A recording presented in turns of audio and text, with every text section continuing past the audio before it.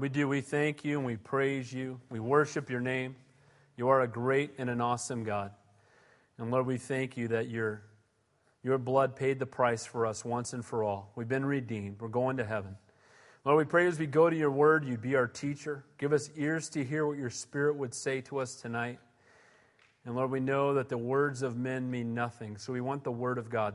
And we want your Holy Spirit to teach us tonight. We ask these things in your holy in your precious name we pray, and all God's people said, Amen. God bless you guys. Welcome to Calvary Chapel. It's great to have you here.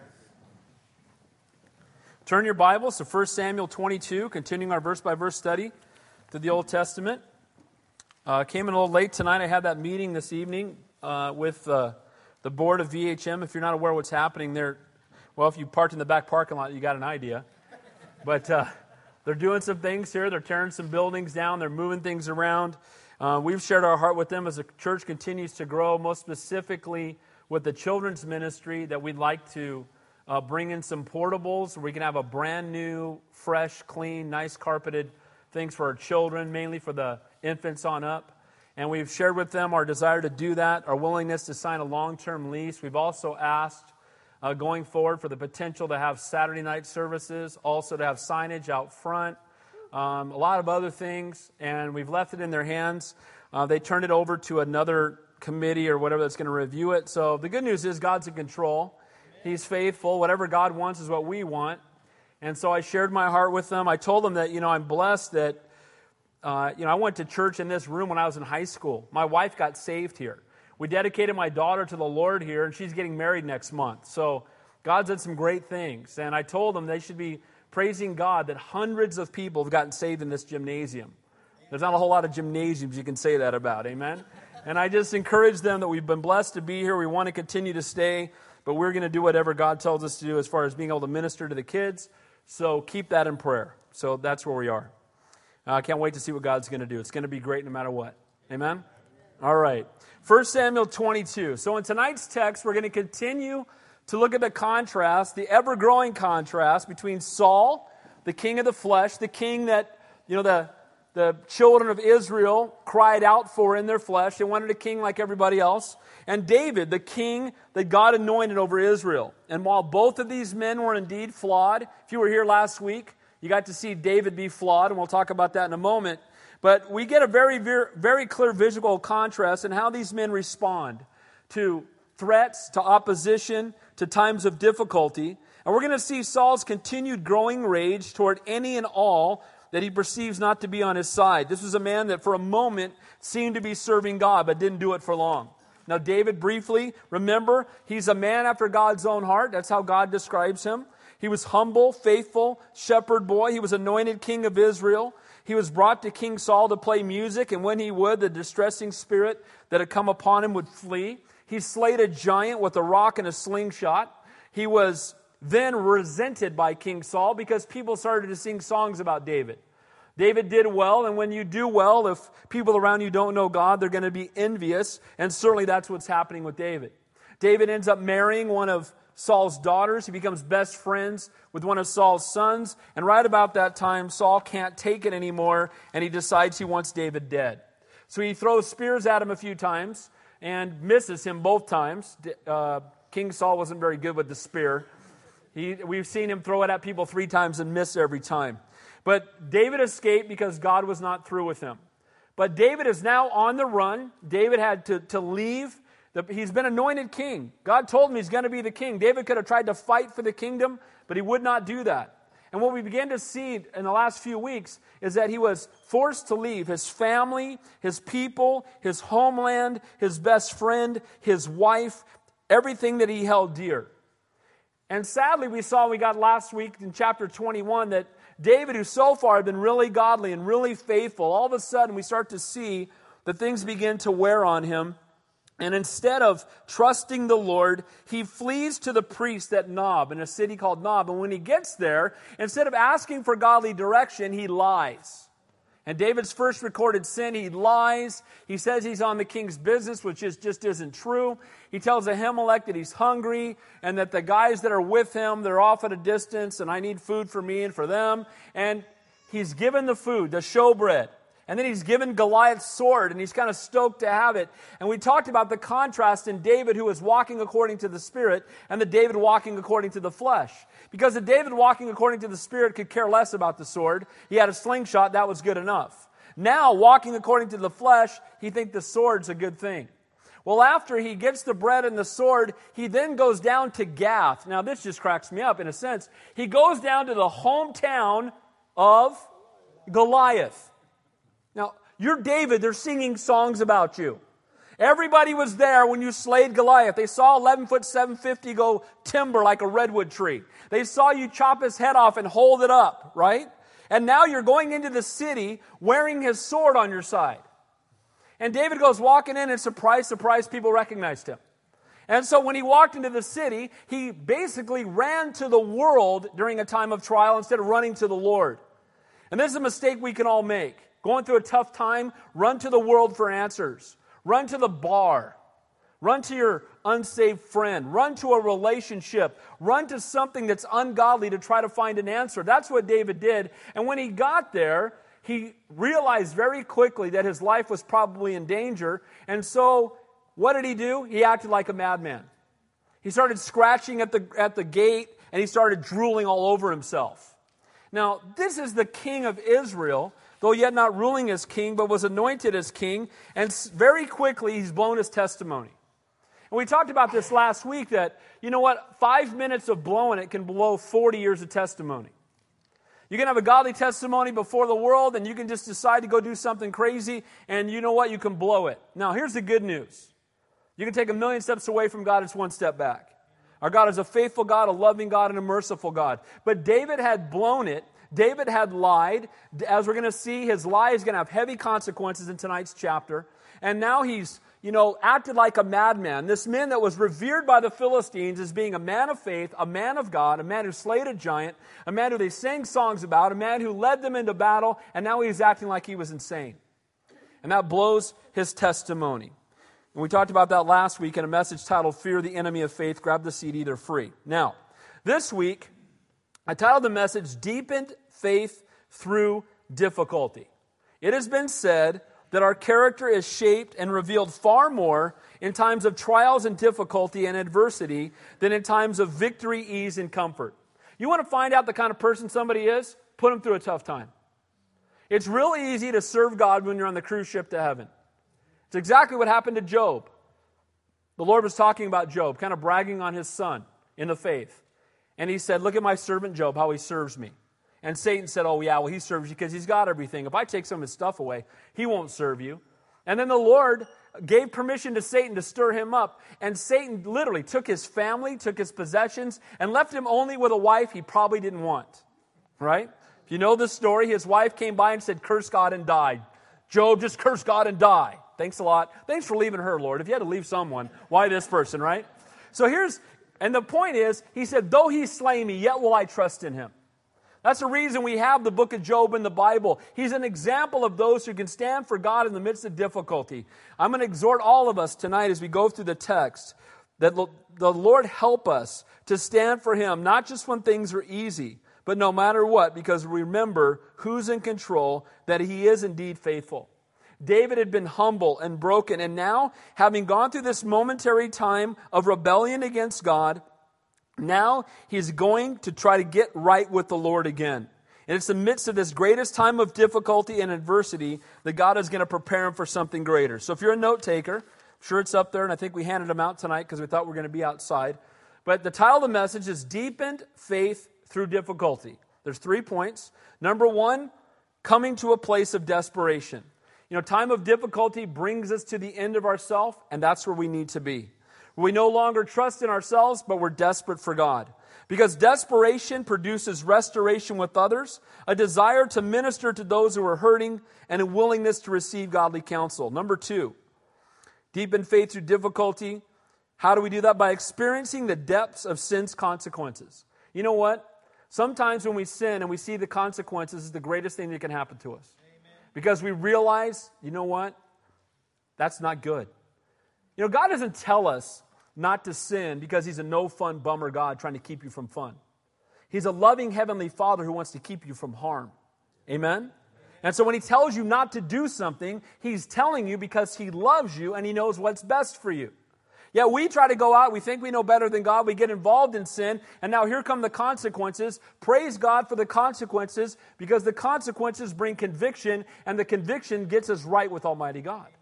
So praise the Lord for them. If there were no consequences to sin, we continue in it. Thirdly, deepen faith through difficulty by responding to conviction with confession. So the conviction come maybe as a result of the consequences, and now how do we respond to that? And we're going to see just how David does. So let's begin in verse 1. A deepened faith through difficulty, coming to a place of desperation, finding shelter in the Lord and not from the world. It says in verse 1, David therefore departed from there. Where? From Gath. If you look at the last verse, he's drooling on himself. He's making a fool of himself. He's acting like a madman so they won't capture or kill him. And now realizing, going to the world, that didn't work out so well. I need to get out of here. Maybe you've experienced that. You ran to a place trying to find peace, and you got there and found out there was no peace. You ran to the bar. You ran into the arms of a person. You ran to drugs or whatever it might be and tried to find the answer there, and you got there and realized, this isn't working out so well. And that's exactly what's happened to David. He ran down to Gath. He's been hanging out with the world. This didn't work out too good. I need to get out of here. And I need to run back to the Lord. I'm so glad that our God is always ready, willing, and desiring for us to come home. Amen? He killed the fatted calf. You know the story of the prodigal son? When the prodigal son came home, he didn't chastise him. He hugged him. And maybe you're here tonight and you're not walking with the Lord and you've walked away from the Lord. You know what? Get right with Him. There's no better place to be. There's no greater place of joy and hope in this life. So he left this pagan idolatrous land, this picture of the world, where he found no peace in the camp of the enemy. And now he's running, instead of running to the world where he found disaster, where he ended up with a blown testimony, he now is running back to the Lord. Now, I love, again, this picture of repentance that we see. Because the word repent means to turn and go in the other direction. Okay, I went down here away from the Lord. I went my own way. And now I'm turning to go back to where I should have been all along. That's what David's doing. And that's what many of us need to do. Again, his bad actions, unfortunately, had now tainted his testimony. And now it was time for him to get his eyes back on the Lord, to get right with God, so that, again, his testimony might bring glory to His name. It says, David therefore departed from there and escaped to the cave of Adullam. Now, David left the place of disobedience and rebellion, and where did he go? He didn't have a whole lot of places he could go. He couldn't go back to his house, because if he did, Saul had people waiting there to kill him. He couldn't go back to the palace. Saul would have thrown spears at him. Probably missed, but he would have thrown spears at him. He couldn't go to Samuel. He couldn't go to Jonathan. He couldn't go to the house of the Lord. And he'd already tried going to the ungodly. That didn't work, so he goes to a cave. The word Adullam means refuge. So he went to a place of refuge. Now, guys, here's the good news. Our place of refuge is not a cave. Our refuge is in Christ. And we can run to Him no matter where we are, no matter where we've been. He's a faithful God. Adullam was back near Bethlehem, where David was born. It was back within the land of promise. So he left the world and went back into the land of promise. He left the place of temptation and sin and wickedness, and he went back to the refuge, the place where he could find hope and peace and restoration in his relationship with God. To the cave of Adullam. Now, it's interesting, if you read Psalm 34, which was written as he departed from Gath after pretending to be insane. Don't turn there, but I'll just read it to you. You can look at it later. The title of the psalm that he wrote, it says right on the top of the psalm, written as he departed from Gath after pretending to be insane. So at this very moment, as he's headed to the cave, you think, what was David thinking? What was on his heart? What was on his mind? Well, we know for sure, because it's in the Bible, in Psalm 34. And here's what he says. I will bless the Lord at all times. His praise shall be continually in my mouth. My soul shall make its boast in the Lord. The humble shall hear of it and be glad. O magnify the Lord with me, and let us exalt His holy name together. I sought the Lord, and He heard me and delivered me from all my fears. You know what? He's already gotten right with God. Amen? He's praising the Lord. He got to the end of himself. He realized, you know what? I've missed God. I'm scratching at a gate. I'm drooling on myself. You know what? It was much better hanging out with God than this. Right? Sometimes you wake up puking in the gutter thinking, what was I thinking? This isn't so great. This doesn't look like the Budweiser commercial I saw on TV, right? This isn't exactly what I bought in for here. You know what? Oh, the consequences of the Budweiser commercial. Oh, here it is, okay? And so we see here, and praise God for this, that we see as he's walking toward the refuge, he's already got a heart of praise in his mouth. He's already worshiping the Lord again. He's already praising God for having touched his life and touched his heart. David, the king of Israel, is going to be in a cave, hiding from a king who wants to kill him. But you know what? Good stuff happens in hard places. Let me say that again. Good stuff happens in hard places. This place is going to be dark and dreary and not exactly the place that we would all choose to be or to live. But it's in those places where God does great things. Joseph, God ministered to him as he sat in prison. Jonah, where did Jonah end up before God got his attention? In the belly of a great fish or a whale. Daniel was in a lion's den. You know what? We want the cushy, comfy life free of any problems or circumstances. And you know what? That's not where we grow. God knows that if we're on the cruise ship to heaven, we won't grow the way we will if we go through adversity. Because in adversity, we can't hold it together ourselves. We need Him. And needing Him is a good place to be. If there's always enough money in the bank and the health is always perfect and the kids are always doing great and there's never any trials, never any struggles, never any desperation, there's rarely, if ever, going to be any growth. And so he's in a cave. We might say, oh, poor David. But you know what? God's preparing David for something great. And he needs to go through some times in the caves and some times running in the wilderness. He's going to be 10 years out in the wilderness, all preparation to make David the man of God he wants him to be. So if you're in a cave tonight, you're in good company. If you're going through a tough time, the Lord is faithful. And in most cases, you're there not because God is mad at you, but because He wants to do a work in you. Now, once he got to the cave, you heard the psalm on the way to the cave? Here's what he said when he got to the cave. This is in Psalm 142. It says, a prayer when he was in the cave. I cried to the Lord with my voice. With my voice unto the Lord did I make supplication. I poured out my complaint before Him. I showed before Him my trouble. When my spirit was overwhelmed within me, then He knew my path. And the way wherein I walked, have they laid a snare for me. I looked at my right hand, behold, there was no man who would know me. Refuge failed me. No man cared for me. Then I cried out to the Lord, and I said, Thou art my refuge and my portion in the land of the living. You know what? No matter what was going on, David had a place he could turn. He could turn to the Lord. And he knew, even though he had blown it, God was still faithful. You know, Satan wants to condemn you to think you cannot be forgiven anymore. Oh, this time you've gone too far. That's it. God's checked out. That's it. Game over. I mean, His grace is sufficient, but not for that. You know what I mean? And isn't that what Satan wants to do to all of us? And we need to remember that where sin abounds, grace abounds much more. God's grace is sufficient. And you can turn right back to the Lord even tonight and get right with Him. Saul was in the palace. He had access to the tabernacle and he was miserable. David's in a cave and he's going to have joy. You know why? Because it's not your address that matters. It's not how big your house is. It's not the size of your, quote, estate. It's where you stand with Jesus that brings joy. And he had joy because he was now walking with God. One more psalm that I promise I'll stop, but he also wrote this one. He wrote Psalm 57, all these while he was in the cave. And he says this. It says, Psalm 57 describes David as the Lord strengthened him. He says this, Be merciful, O God, be merciful to me. So it shows David has a humble heart.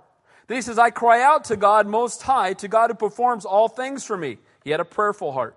He says, my soul is among lions. They have prepared nets for my steps. He has a realistic heart that when he goes outside, it's not going to be perfect. And then lastly, he shows a heart trusting in the Lord. He says, I will praise you, O Lord, among my peoples. I will sing to you among the nations. Be exalted, O God, above the heavens. Guys, the next time we're in a trial, try reading Psalm 57.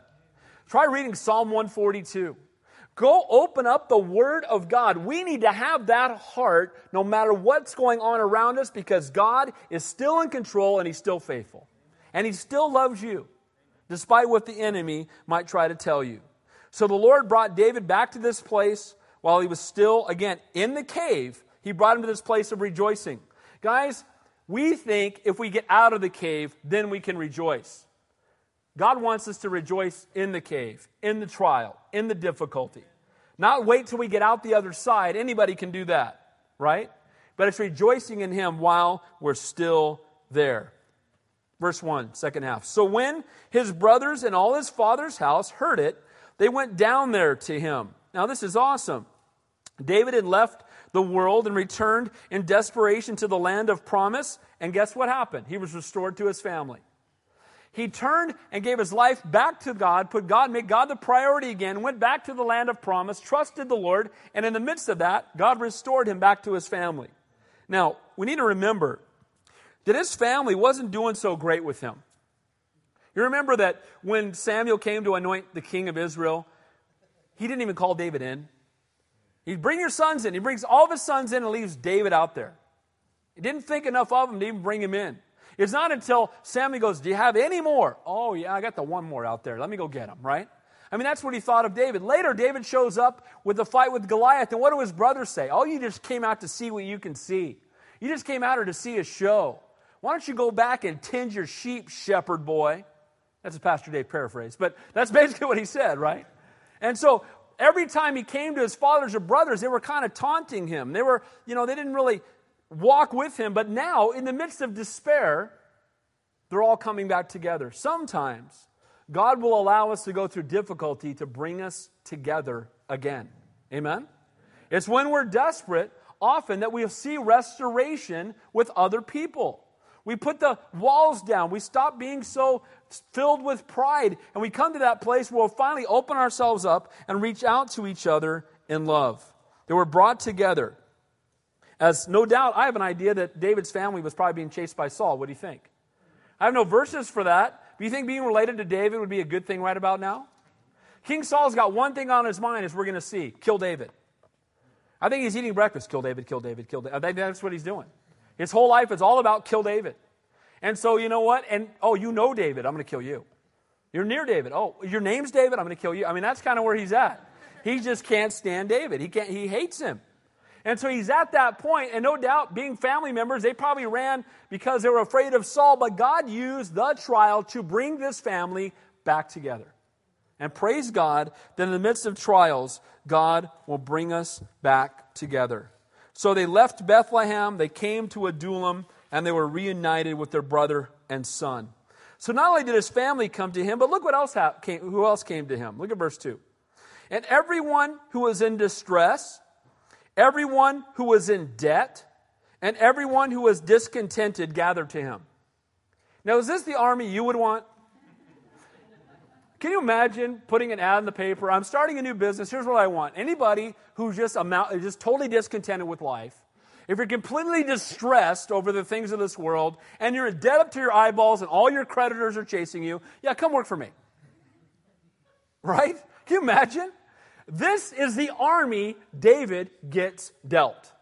Here's your army, David. A bunch of distressed, indebted, right?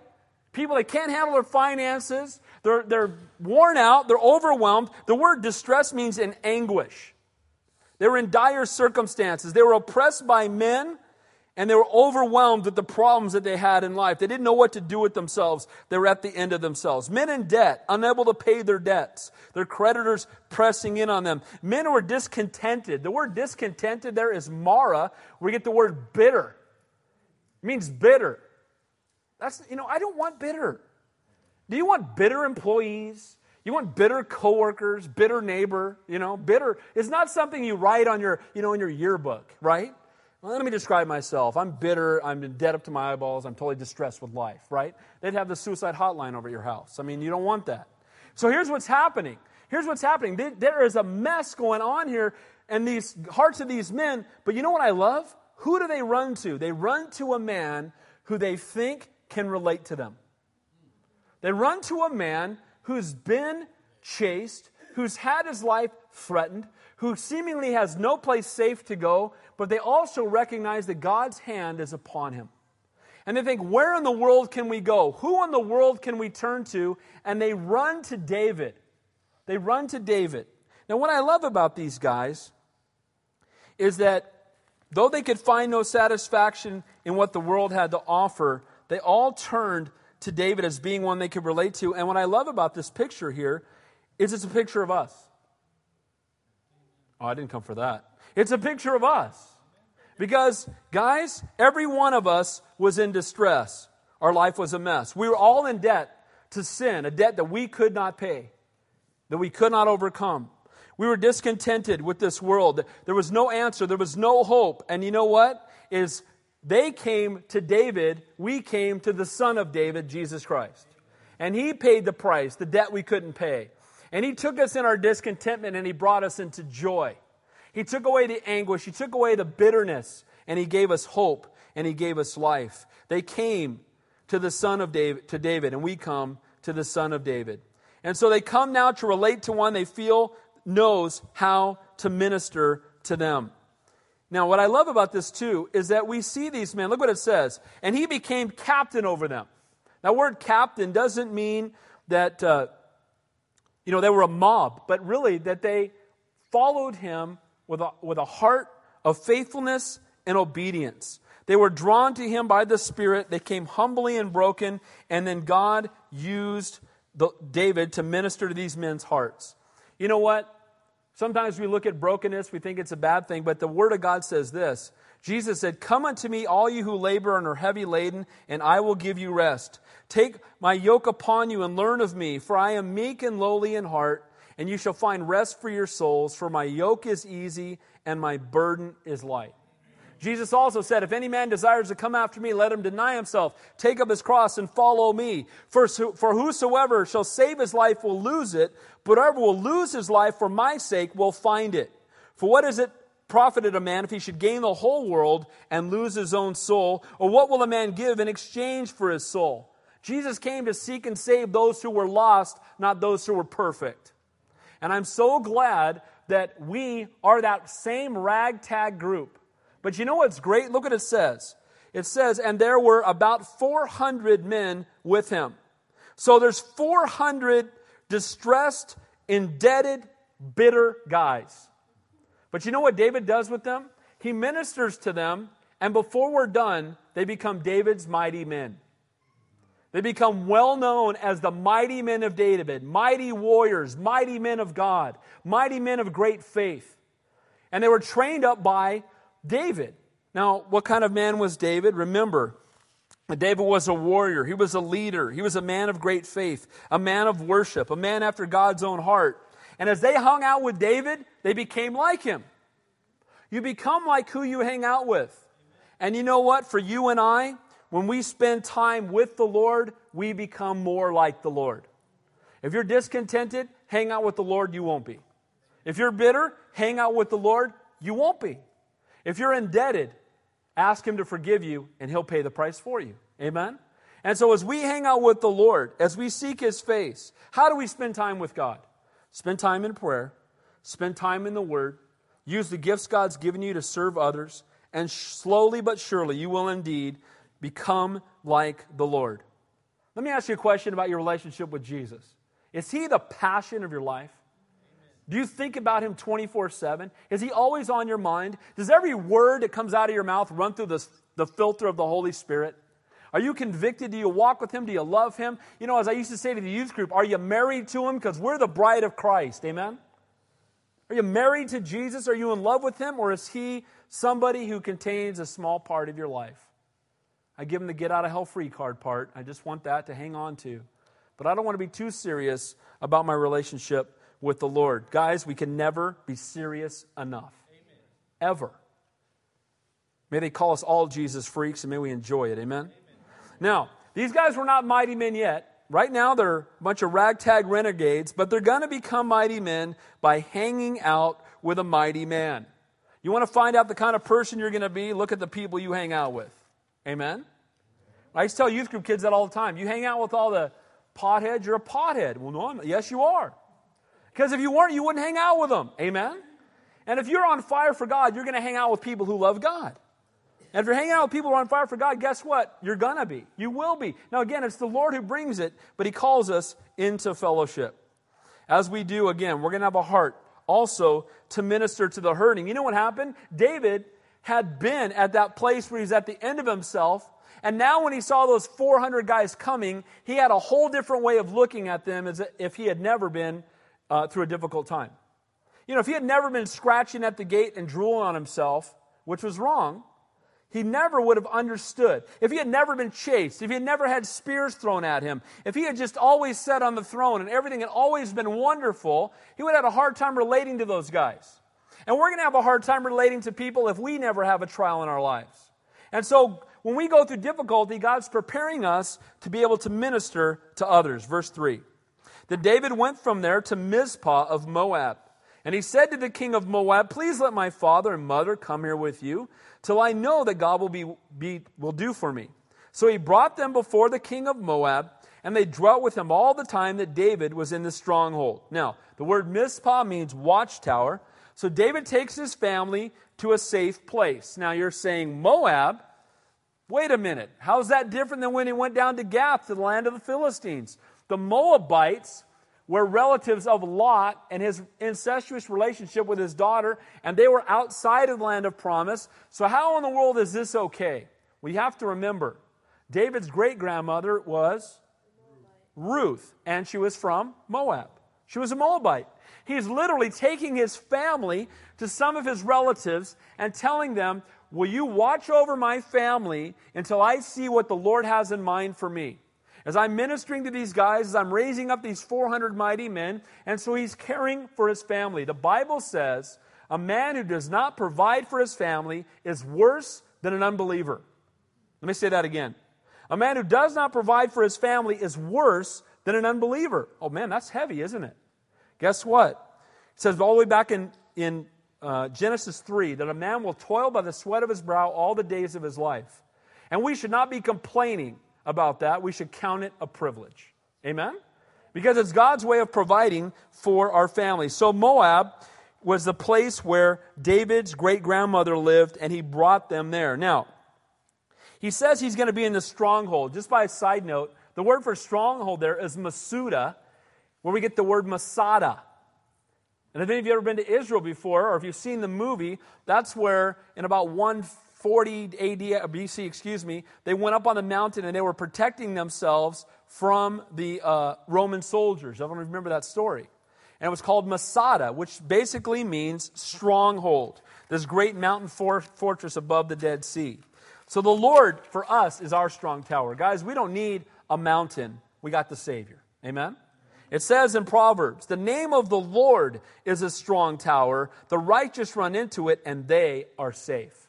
Guys, we don't need to build a fortress around our house. We just need to turn our lives over to Jesus Christ. You know, it was amazing to me how a lot of Christians of Y2K were, people were moving to different states and mounting up weapons and food. And I'm like, what is that?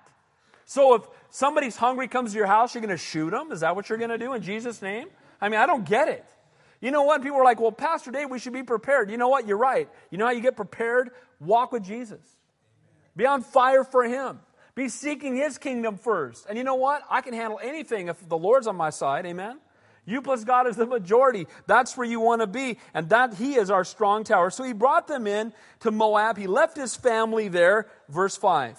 Now the prophet of Gad said to David, do not stay in the stronghold. Depart and go to the land of Judah. Now, notice that when you come to a place of desperation, you are now willing to receive godly counsel.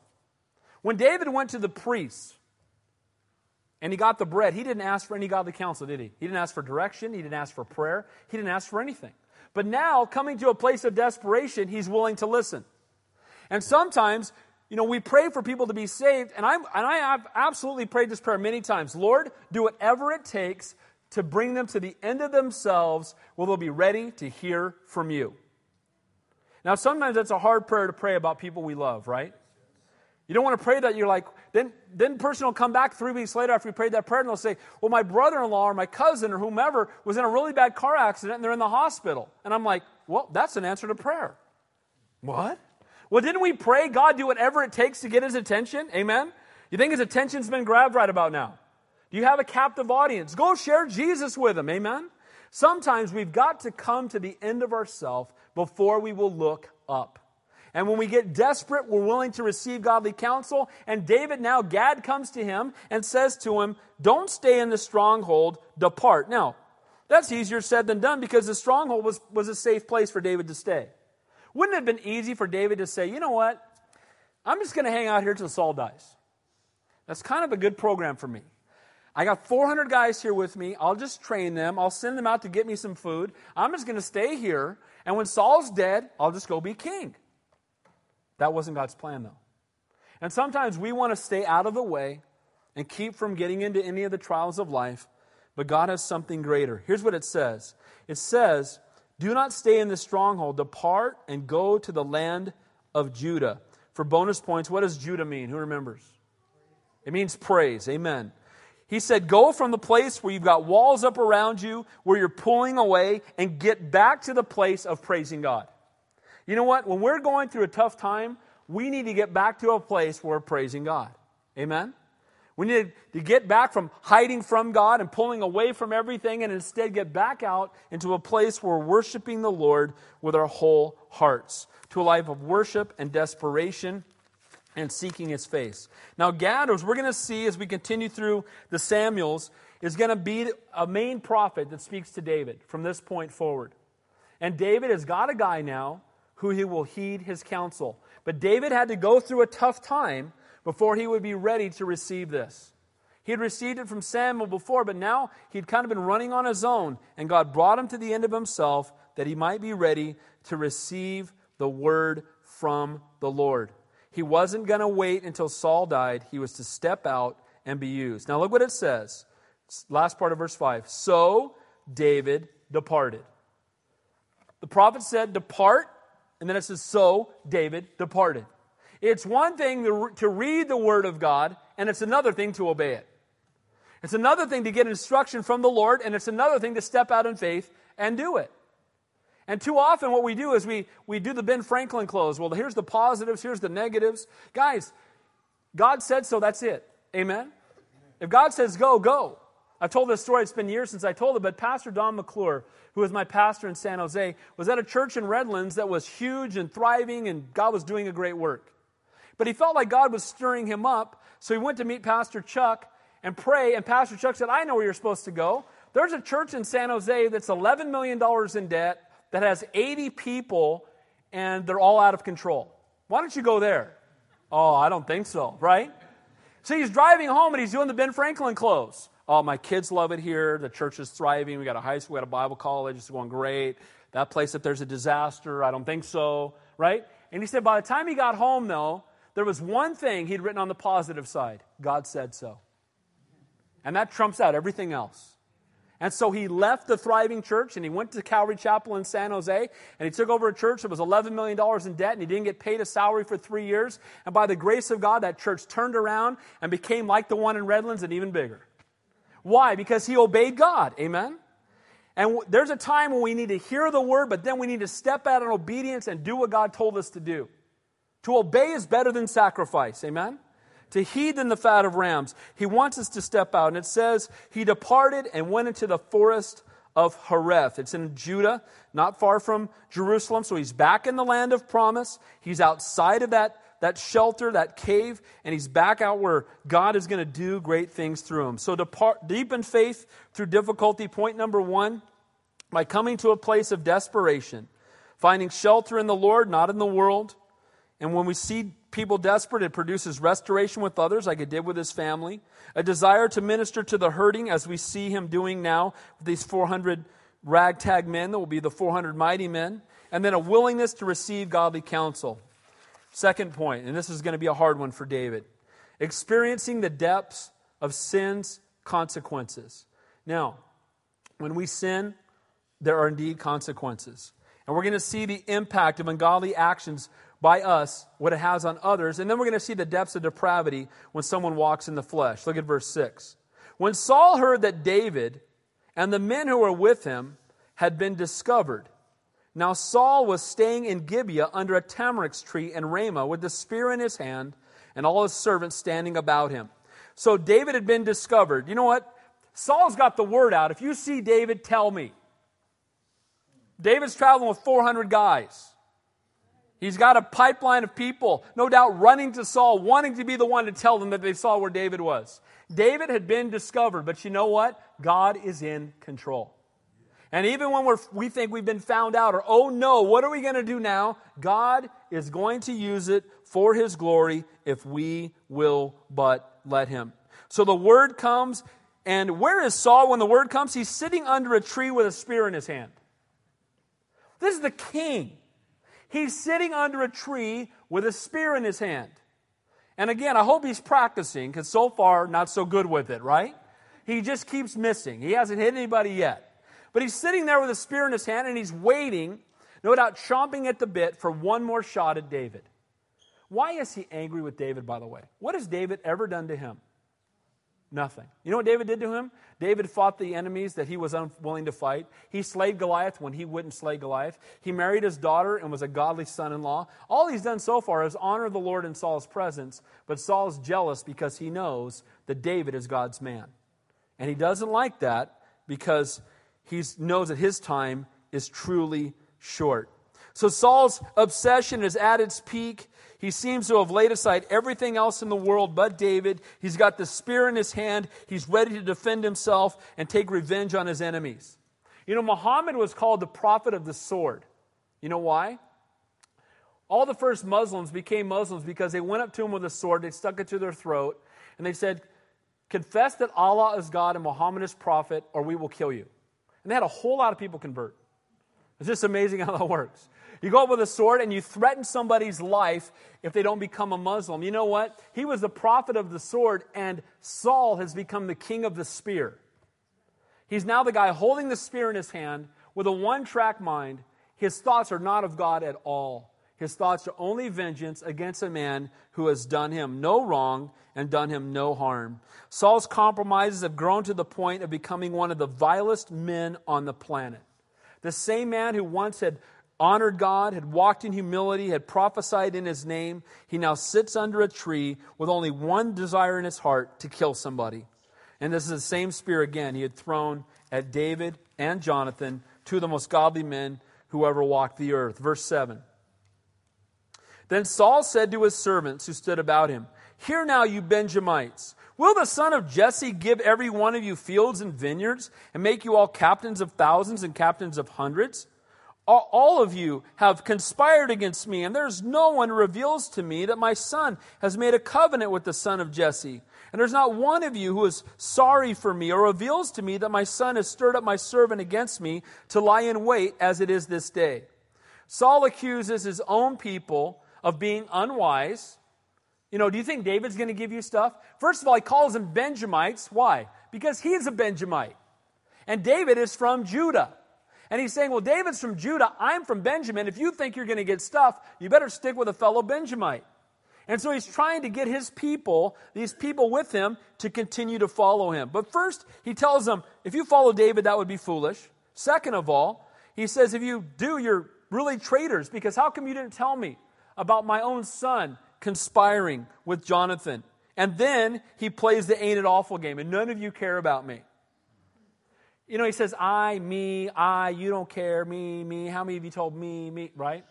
By the way, the letter I is the middle letter in both sin and pride. Amen? And so he's a man filled with sin and a man filled with pride, and his thoughts are not of God, they're only of himself. And all he's worried about is you guys don't think about me enough. Do you really think that if you go to him, it's going to be better? Why don't you stick with me? Saul's a fleshly king, and he appeals to the fleshly motives and desires of people. You know what, guys? The world is always going to act like they can offer you more than God can. But let me tell you right now, no way. There's nothing. What the world has will give you temporary peace, but in time it will fade. But one of Saul's greatest problems is that he focuses only on himself. You never hear him talking about God anymore. And you know what, guys? Just check your own language. Listen to how much you talk about yourself and how much you talk about the Lord. And that'll give you a good idea where your heart is. Amen? If it's always about me, my, I, what I'm going through, and never talking about the Lord or rarely talking about the Lord, you got the same problem Saul's got. And you need to take the beam out of your eye. You need to take the I out of your vocabulary and replace it with the Lord instead. You know what? The Bible says that we ought to be more concerned about others than ourselves. Quit playing poor me and start playing great God. Amen? Don't talk about how poor you are and how unfortunate you are. Let me ask you a question. Are you a child of the King? Are you going to heaven? Are you a new creation in Christ? Have you been born again? There's no poor you in the building. Amen? We're His kids. My best friend created the universe. I'm going to spend eternity in the presence of Almighty God. What in the world do I have to moan and complain about? Amen? We need to get our eyes back on the Lord. Saul blamed others for his own unhappiness and insecurity, but the truth is that it all stemmed from a broken relationship with God. Why is Saul a mess? He walked away from God. Is it David's fault? No. The people's fault? No. The Philistines' fault? No. Whose fault is it? Saul's. And if you're miserable tonight, you don't have to be. You choose to be because you've walked away. The fruit of the Holy Spirit is joy. Amen? So if you have love and joy and peace and kindness, that comes from the Lord. If you don't have it, it's because your eyes are not focused on God. The ultimate futility is trying to hold on to something that God has told us He doesn't want us to have. Saul is trying to hold on to being king when God already told him, Saul, you're not the king anymore. So it says there in verse 9, then answered. So he says, how come none of you told me about my son? None of you told me where David is. How come none of you guys are on my side? You know, I'm the one that gives you everything. I'm the one that can give you position and title and land and possessions. How come you're not helping me? Well, he found somebody who took him up on it. Verse 9. Then answered Doeg the Edomite, who was set over the servants of Saul, and said, now remember back in the previous chapter, when David went into Ahimelech to talk to him, somebody was there. Who was it? Doeg the Edomite. And your sin will surely find you out, won't it?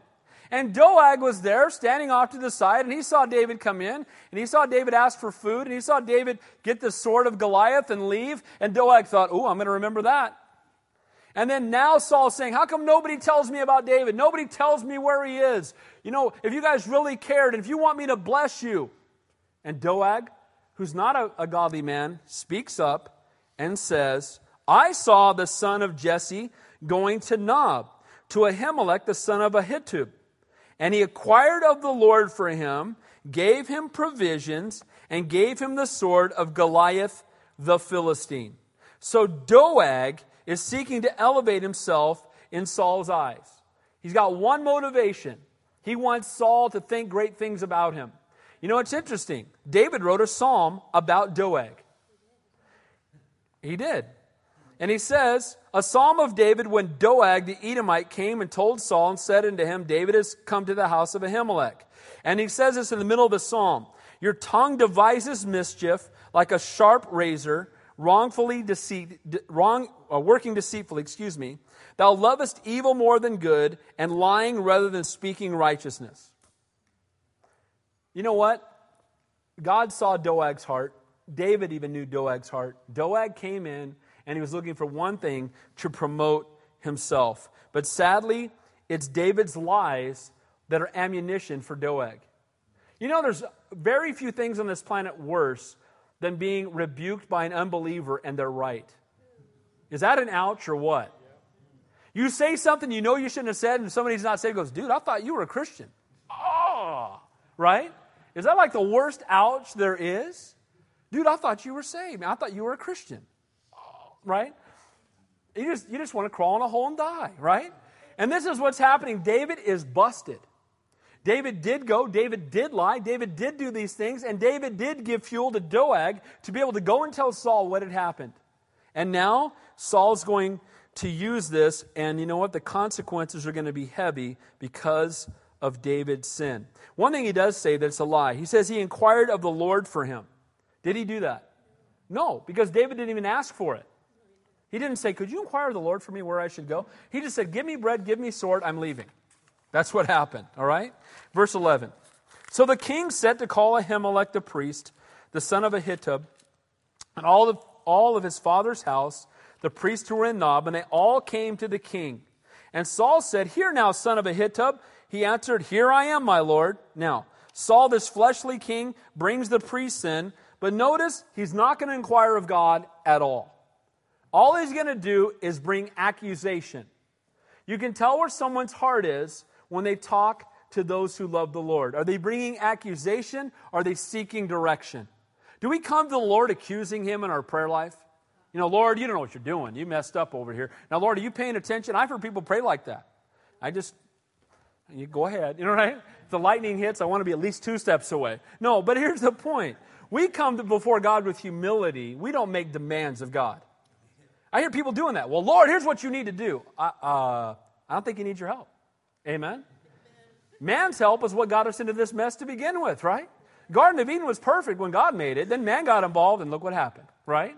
So we need to come desperate and humble before God, not giving Him directions. And here we have Saul, the fleshly king, bringing the priests in, and all he's going to do is accuse them. Look at verse 13. Then Saul said to him, why have you conspired against me, you and the son of Jesse, in that you have given him bread and a sword, and have inquired of the Lord for him, that he should rise against me to lie in wait, as it is this day? How did he conspire against Saul?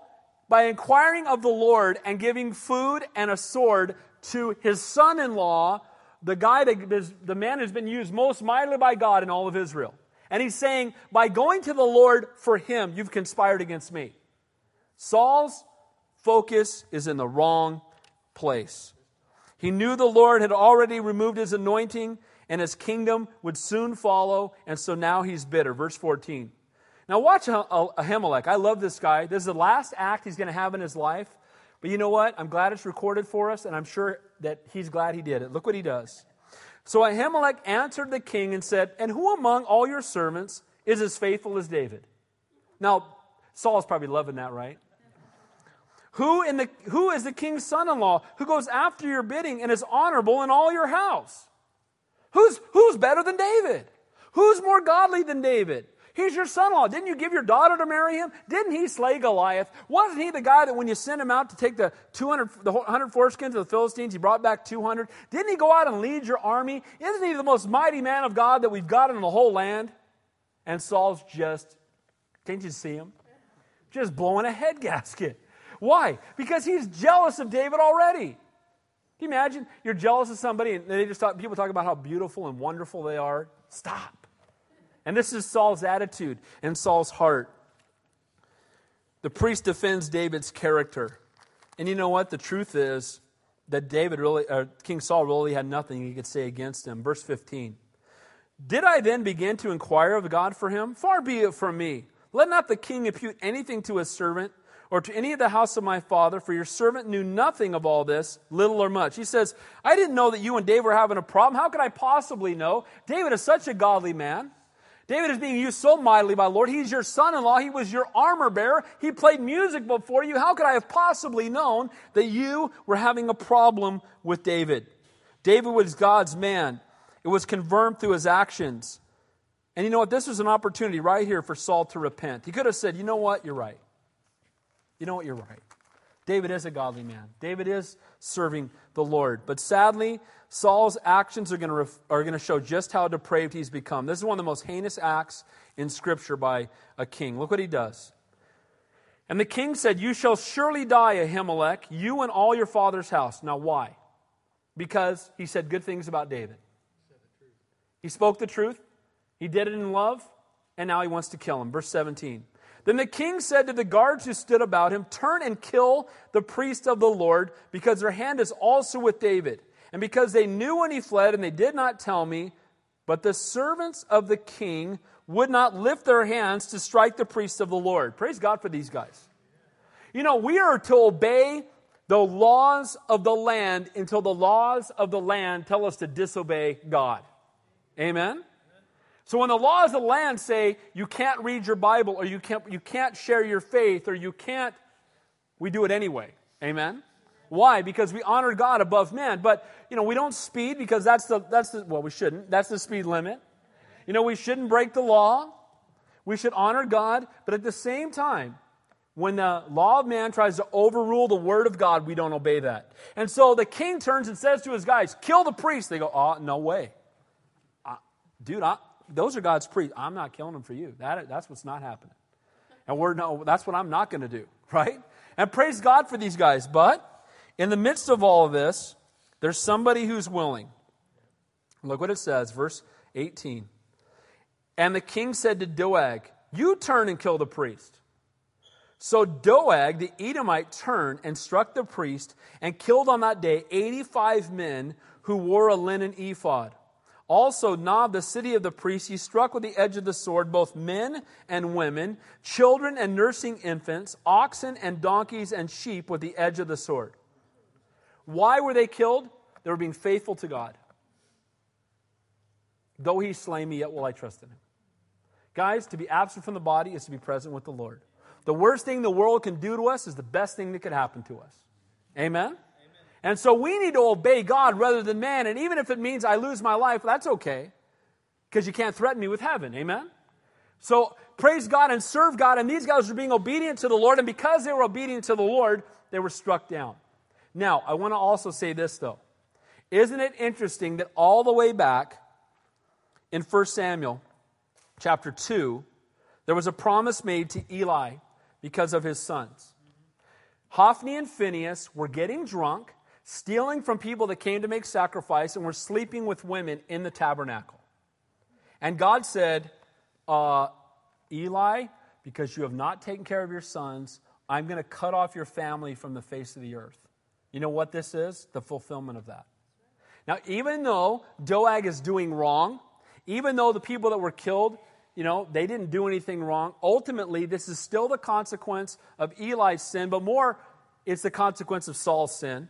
But also, how do you think David's going to feel when he hears about this? And he should, shouldn't he? Because David lied. And because David lied, these people died. And you know what? Sometimes we look at our sin and we think it's a little sin and it's no big deal. Guys, every one of your sins is a big deal. Because Jesus had to die for every single one of them. And so it's not a little white lie. Said on Sunday, a half-truth is a whole lie. Amen? And so David told a lie, and because of it, people ended up dying. Doeg is on a killing rampage, and David's lie had incredible consequences. And again, when you spin or shade the truth or twist it, it impacts those around you. So, deep in faith through difficulty, coming to a place of desperation, finding shelter in the Lord. Number 2, experiencing the depths of sin's consequences. Again, it will bring us to the end of ourselves and make us look up. Last 4 verses. Verse 20. Now one of the sons of Ahimelech, the son of Ahitub, named Abiathar, escaped and fled after David. Now I find this interesting. Everybody in your family dies because David told a lie and then you run to David. I think I ought to run to anybody but him maybe, right? But you know what? God had a plan for Abiathar and David. Because Abiathar would become the high priest and David would become king. And so in the midst of all of this, God still had a divine plan and there was nothing the enemy could do to stop it. We're indestructible until God's through with us. And he brought these 2 men together and they would be used mightily by God. Verse 21. And Abiathar told David that Saul had killed the Lord's priests. So David said to Abiathar, I knew that day when Doeg the Edomite was there that he would surely tell Saul, I have caused the death of all the persons of your father's house. Do we see the difference between David and Saul when confronted with sin? David confesses.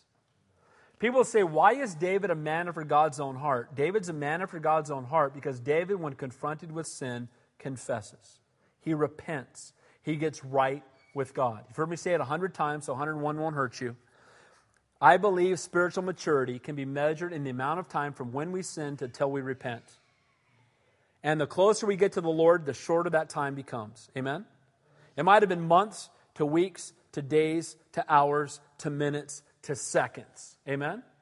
And when you're walking with the Lord, you sin and you're grieved immediately and you repent. Lord, get me right with you. Saul accused David, confessed. That's the difference. Saul came accusing the priest, and David came confessing to the priest and telling him that he had indeed done wrong. Saul seeks to eliminate any source of conviction and accountability. Look what it says, last verse. Stay with me, David speaking to Abiathar. Do not fear, for he who seeks my life seeks your life, but with me you shall be safe. David could do nothing about those who'd been murdered, but he confessed his guilt. He sought forgiveness. He ministers to the need of the surviving priest. And you know what? It was more than that. He said, we're on the same side, and I want you to stay here with me. And you know what? He became a prophet and a high priest to David from that day forward. He became a source of accountability and fellowship. And so too, when we are discontented and indebted and discouraged, we too need to stay near our captain, the Lord. When we're going through that difficulty, we need to be in a place of fellowship where we can be convicted of sin and where we can have a place of being joined to our Savior. We need to walk with Him and draw near to Him. When he was in Gath, he was a crazy man, and now he turns to the Lord as his source of joy and peace and strength, and he responds to the conviction of the Holy Spirit with confession. So, in closing, deepened faith through difficulty. When we go through difficulties, it brings us to a place of desperation where we look up and we trust in God, not in ourselves. Number 2, we experience the depths of sin's consequences. When we go through difficulty, when we've rebelled against God, God allows us to see the consequences of our sin that we might grow. And thirdly, we respond to conviction with confession. Here's how our faith is deepened through difficulty. We're brought to the end of ourselves. We must look up. And when we confess to the Lord, He restores us to a right relationship with Him. Can I encourage you guys? May we not be like King Saul. May we not know about God, but have no relationship with Him. May we be like David, that when we make a mistake, when we blow it, when we sin, when we rebel, that we don't run from God, but we run back to Him. The Lord wants nothing more from us than that we would just come on home. I love you. You're my child. I will never leave you nor forsake you. Let's get our lives right with Him. Let's pray. Heavenly Father, we thank You and we praise You for Your word. Lord, we thank You that You do not hide the frailties of Your heroes in the word. That in David's life we saw him a madman last week, but a repentant man this week. And what a great example for all of us. There's times that we go through where we're in rebellion, but we thank You, Lord, that we can turn back to You, and You're always willing, and You're always able to forgive us. Lord, I pray for each person who's here tonight, anybody going through a tough time, anybody who might be in a cave right now, Lord, going through difficulty, they would know, Lord, that You're with them, and Lord, You're going to use this for Your glory. They will just let You. We love You and we praise You. In Jesus' name we pray. And all God's people said, amen. Let's stand and close the worship song.